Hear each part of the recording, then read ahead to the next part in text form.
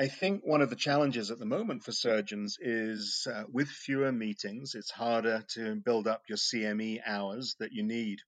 And so ESMIS has responded to that by launching a whole series of online CME modules, which a surgeon can go review them, takes 30 minutes or so, take a short test, and then receive instantly a certificate for half an hour CME credit. Obviously, you do a few of those and you build up those credits very quickly. They're free of charge to members, and I believe they're $35 if you're not a member. It actually works out to be cheaper than to become a member and take them for free of charge.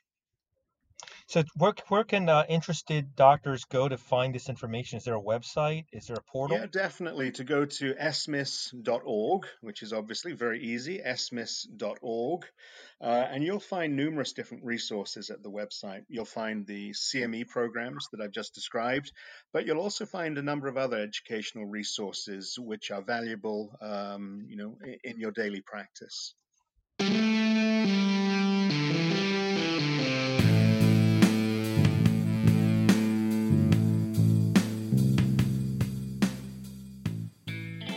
Welcome to the Neurosurgery Podcast, and welcome to our new mini-series on medicine and the law. JP and I are excited to bring you this mini-series. In it, we're going to cover in multiple episodes the many interesting, often confrontational and necessary ways that neurosurgeons and doctors in general relate to lawyers. I think you'll find this mini-series to be exciting and informative, and as usual, just like our coronavirus and Hell Week episodes, this will be released on a weekly basis in conjunction with our regular episodes. Hi everybody, JP here with the usual disclaimers. The opinions expressed on the Neurosurgery Podcast belong to the people expressing them and don't represent those of any institution or professional organization. Further, the topics discussed on this show do not constitute medical advice nor the practice of medicine. And finally, in particular for our guests of that profession, the subjects discussed on this podcast do not constitute legal advice or the practice of law. But don't hold that against us, folks. Advice isn't free. Now, let's get started. Well, welcome back to the Neurosurgery Podcast and to our mini-series on medicine and the law. So we've covered a lot of very interesting topics, right, JP? We've gone over some issues that neurosurgeons face, like malpractice, disability, and if you will, intellectual property. And one of the most common areas where neurosurgeons will intersect with the law, and I suspect more than 50% of us will, is in the area of divorce. And so we're very lucky to be joined today by Justin Schaefer. Justin is actually not a lawyer, but he's an accountant and also a forensic accountant for a partnership called Parlati and Schaefer. Justin, welcome to the podcast. How you doing, Mike?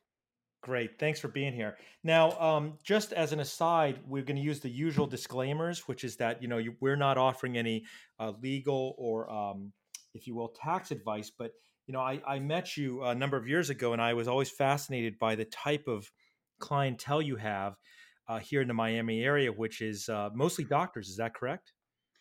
Well, actually, yeah, mostly most of our clients are doctors. I think we have an excess of about 800, 900 physicians and dentists, but not just in Miami. They're nationwide because many of them get educated in Miami and then move elsewhere.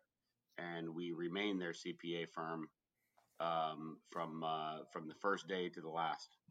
Yes, and you provide excellent service. I'll give you the shout out that you actually take care of many things for me, and I've always been impressed with your professionalism and how you take care of your clients. So I can imagine that many of your clients are extremely loyal and will have you follow them, or they will keep you on and retain you for future services. So today we wanted to discuss this issue of divorce, and we have sort of alluded to this. JP, what do you think the divorce rate is for neurosurgeons in this country now? Well, I don't have the vital statistics at hand, but I think the old saw is that in the modern United States, the divorce rate is roughly 50%, and among neurosurgeons, it's twice that. Yeah, and I think so. So it's fascinating. There's some programs that used to be, at least when I was in medical school, bragging about how they had 100% divorce rate. I think Johns Hopkins had that.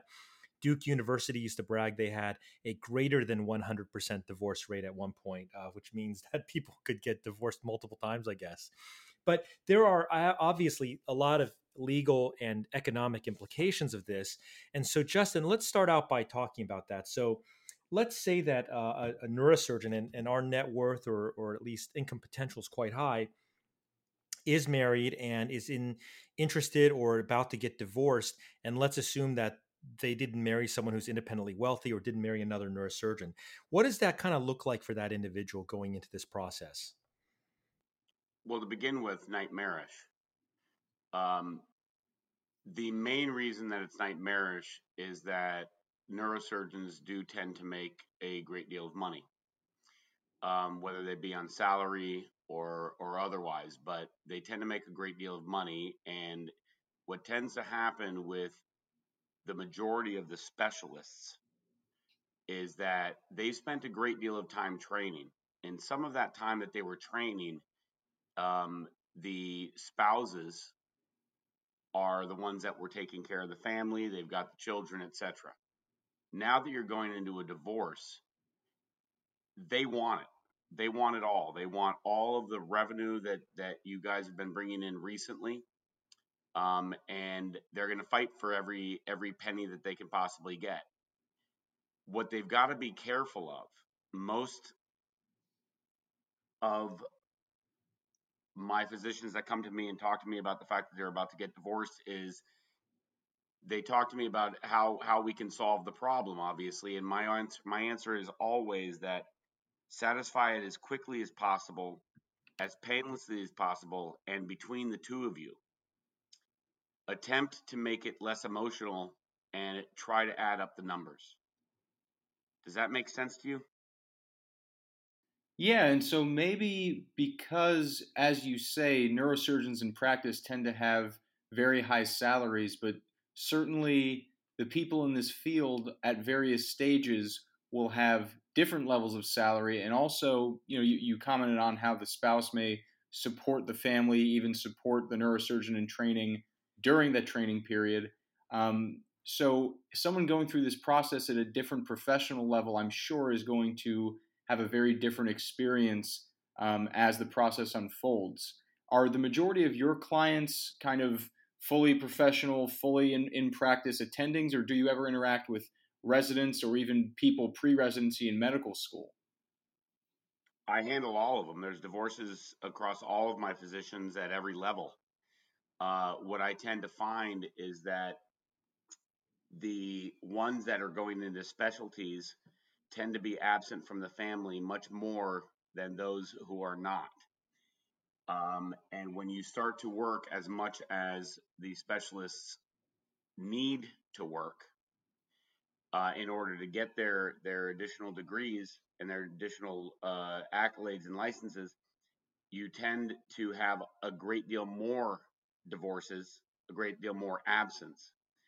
When you have a physician that is in residency that's getting divorced, the divorce is simple. There's no money. When you have a divorce for a physician that has been now established, now making $1 million a year, now has a home and children, it becomes much, much, much more difficult. And what tends to happen in all divorces, whether it be a physician or otherwise, and I'm an expert witness, I've been in the court a number of times, what tends to happen is they're focusing more on the emotional aspect rather than the dollars and cents. When you become wealthy and high earning, it is more important to try to satisfy the separation early rather than get into a lengthy fight. So to answer your question, we see it across all levels of medicine. But where it becomes worse is when they're actually established. Yeah, Justin, that's interesting because across this series on medicine and the law, one recurring theme has been, if you will, sort of the fungibility of money, for lack of a better word. And so you bring up the emotional component and the financial component, and it's like so if you have a malpractice suit, as Jim Harrop said, it becomes about money trying to replace the lost function or pain or suffering or the death, but the reality is it really doesn't, right? So money becomes like this surrogate that people fight over, right? So whereas have you seen cases like where it started that it really wasn't about the money, but then it later became about that? Absolutely. Can you walk us through that? Walk us through that a little bit. Okay, so in every single case, it becomes about the money once the lawyers are involved at a heavy level. Lawyers are extraordinarily important in a divorce case. However, sometimes you get the lawyer that just wants to egg on the offended party, if you will. Or in this case, it would always be the one that does not have the money. So they're going to egg them on, and they're going to try to get them to fight and fight and fight. What they're gaining by that is they're gaining the fees. I'm not saying that lawyers are bad. I'm saying that lawyers are extraordinarily important. What I am saying, however, is that if you can get to an agreement before the lawyers get involved, then you can have a less intense conversation about finances.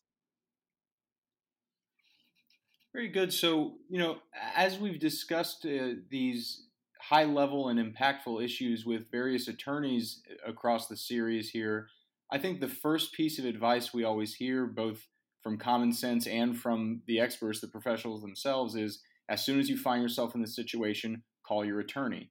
So, similarly, I expect as soon as this process unfolds, the neurosurgeon facing their divorce should call their accountant.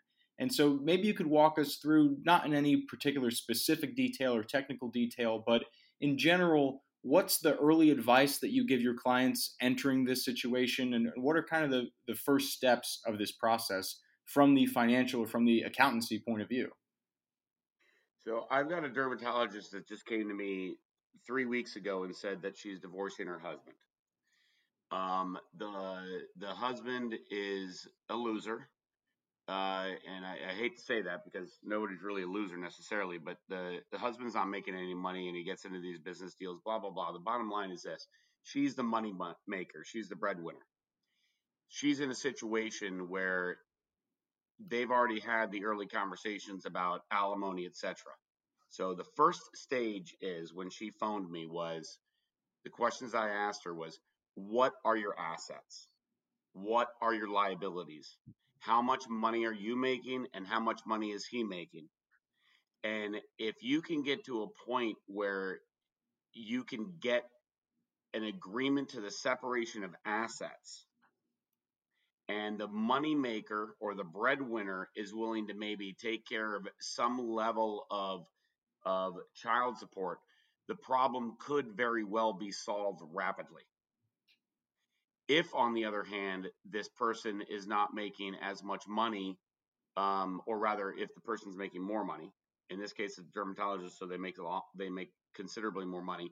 If that person is able to come to grips with the fact that they've got to give this lower earning person alimony, because they're going to be obligated to do it depending on the state and the state's laws. I can't speak about any state in particular, but if they're able to come to an agreement before they get to an attorney, they're going to be better off. If, however, they're not able to, then my next suggestion is to call your attorney immediately and see if you can get to some compromise between both parties before you have two separate attorneys that are now fighting with one another. Those are the times that you end up costing a great deal of money for the client. So, Justin, can I ask you then about this concept of the prenup, right? So that's a very controversial one, and I'm a Gen Xer, I think, and I think that in our generation we talked a lot about prenups. I don't know how millennials feel about it, but what is your advice for folks as a of course every relationship's unique, but in general about prenups? Are they good? They bad? They hold any water in court? They're phenomenal. I don't have a prenup. I was broke when I married my wife. But a prenup regardless of whether or not you're broke, is a very, very easy out. So you know how they say that the best neighbors are the ones with fences? If you have that fence, that contract, then you're able to enter into something where with the best of intentions and then exit out of it with the easiest exit possible. No fighting, no anything. What happens is that with a prenup, when you're broke, there's very little you can promise. When you're wealthy, on those second marriages that you mentioned earlier in the beginning of this conversation, where the neurosurgeons have a over 100% divorce rate, on those second marriages where the neurologist and neurosurgeon has already established themselves, they're making significant amounts of money. If they don't get a prenup on the second go around, they're stabbing themselves in the foot multiple times. Because at that point now they can establish where the protections are for the incoming spouse, the one that may not make any money, that is living off of, if you will, the breadwinner of the family. If you can provide to that person hey, listen, if we do split ways, I'm keeping what I got, okay, but I'm going to give you X, Y, and Z. This way, there's no attorneys involved. It becomes a satisfaction of the contract. And to answer your question specifically about the fact, does it hold up in court? It absolutely does hold up in court, depending on who writes the prenup. Maybe expand on that a little bit, Just. I mean, what do you mean by who writes the prenup? So a lot of attorneys don't understand the idea behind a prenup. You cannot put too many demands, just like physicians, and you guys have all heard this because you guys have all written your contracts with the hospitals with non-competes, right? Right. Agreed, Mike? Yes, sir. Absolutely. Okay. So your non-compete, if your non-compete says you can never work as a neurologist again, that is never going to hold up in court, correct? That's right. Okay. So they have to give you a certain expectation, an area where you don't have to lose your livelihood. So, same thing with a prenuptial agreement.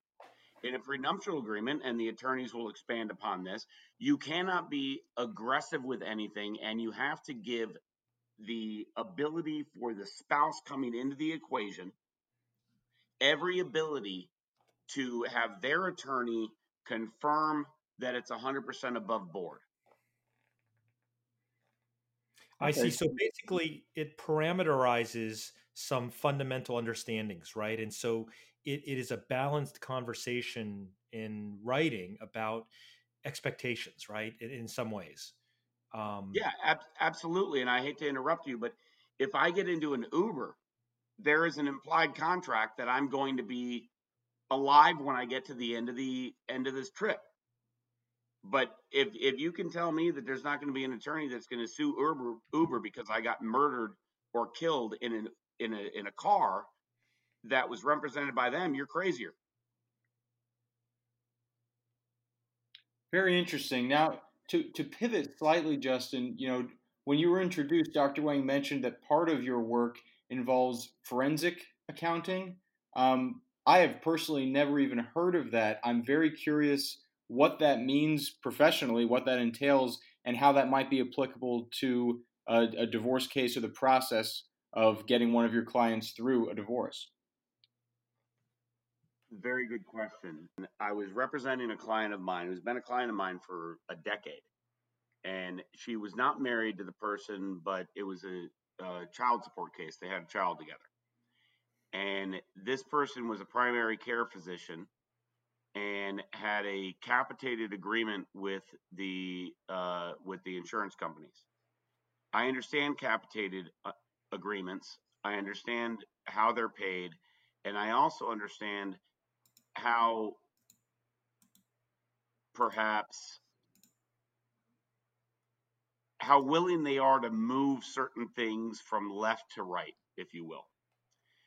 And what I mean by that is that when he started getting into the argument, or when he started going to court or having a legal fight with the mother of his child, this guy started changing the way he got paid.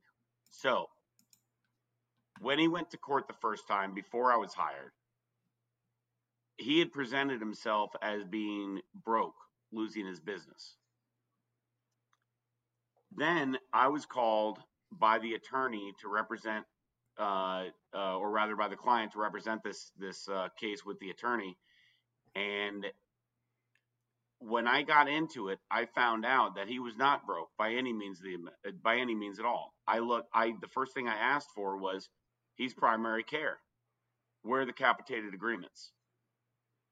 I looked at his revenues. I understood that over periods of time, he had consistent revenues right up until he got divorced, and then they dropped. And that was one of the things that came foremost in my mind.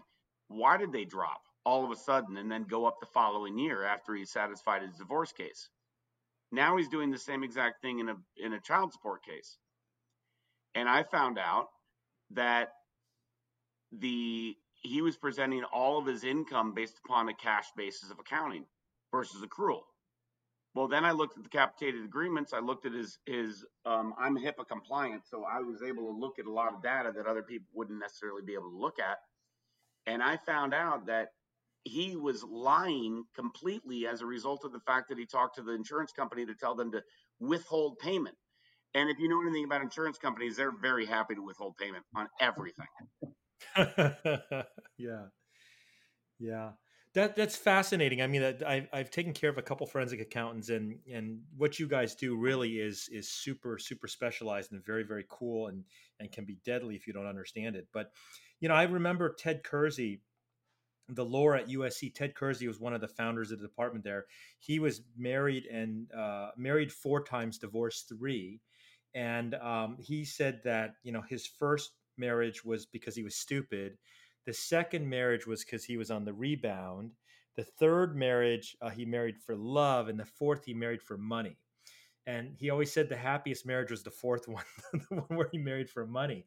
So what about the scenario, and I don't know if you ever see this, where a neurosurgeon, and I know there are many neurosurgeons who've married into money.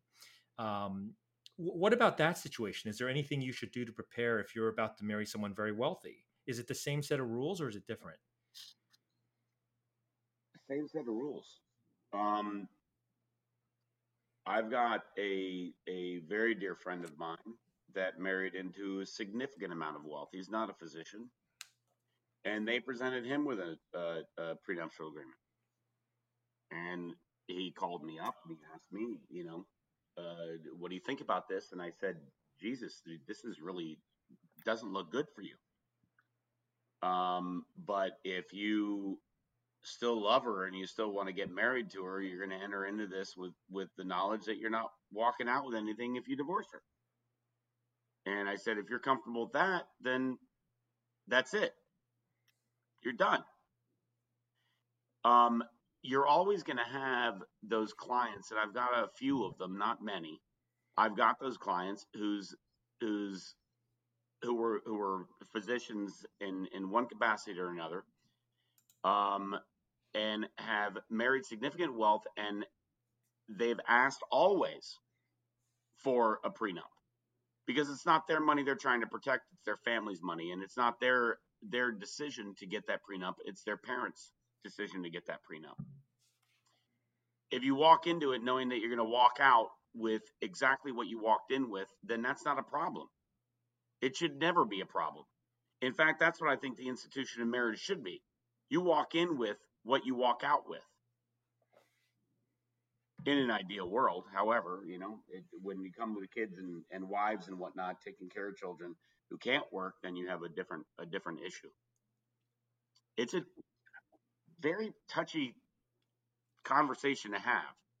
Okay, so Justin, I was very interested to find that a few of the examples you brought up with your clients, I was pleased to hear that there were also female physicians who were the primary breadwinners in their families who were going through a divorce process with a husband who was financially less well off. And so I'm curious, we always hear that there is a great disparity in who gets custody of children after a divorce that tends to favor the mother over the father. But I'm curious if there's also a gender difference in asset transfer after a divorce. To kind of explain my question, if there is a female physician who is the primary breadwinner in her family and gets divorced from a husband who is less well off, will that husband tend to get as much money from the divorce as if it were reversed and a less well off wife were divorcing a financially well off male physician? Short of the child support issue, absolutely. It's going to be whether they're a female or a male. It's always going to come down to the person that makes the majority of the money. The only differential is going to be is that the child support, if the female gets the custody of the child, then obviously the child support is going to be affected as a result of it. That's great, Justin. That's fantastic information. I think most people don't think about these things until they're in the thick of it, and then they're obviously lost in the emotion and whatnot, unless they've had multiple divorces, as you said. But I want to thank you for your time and being so candid with us.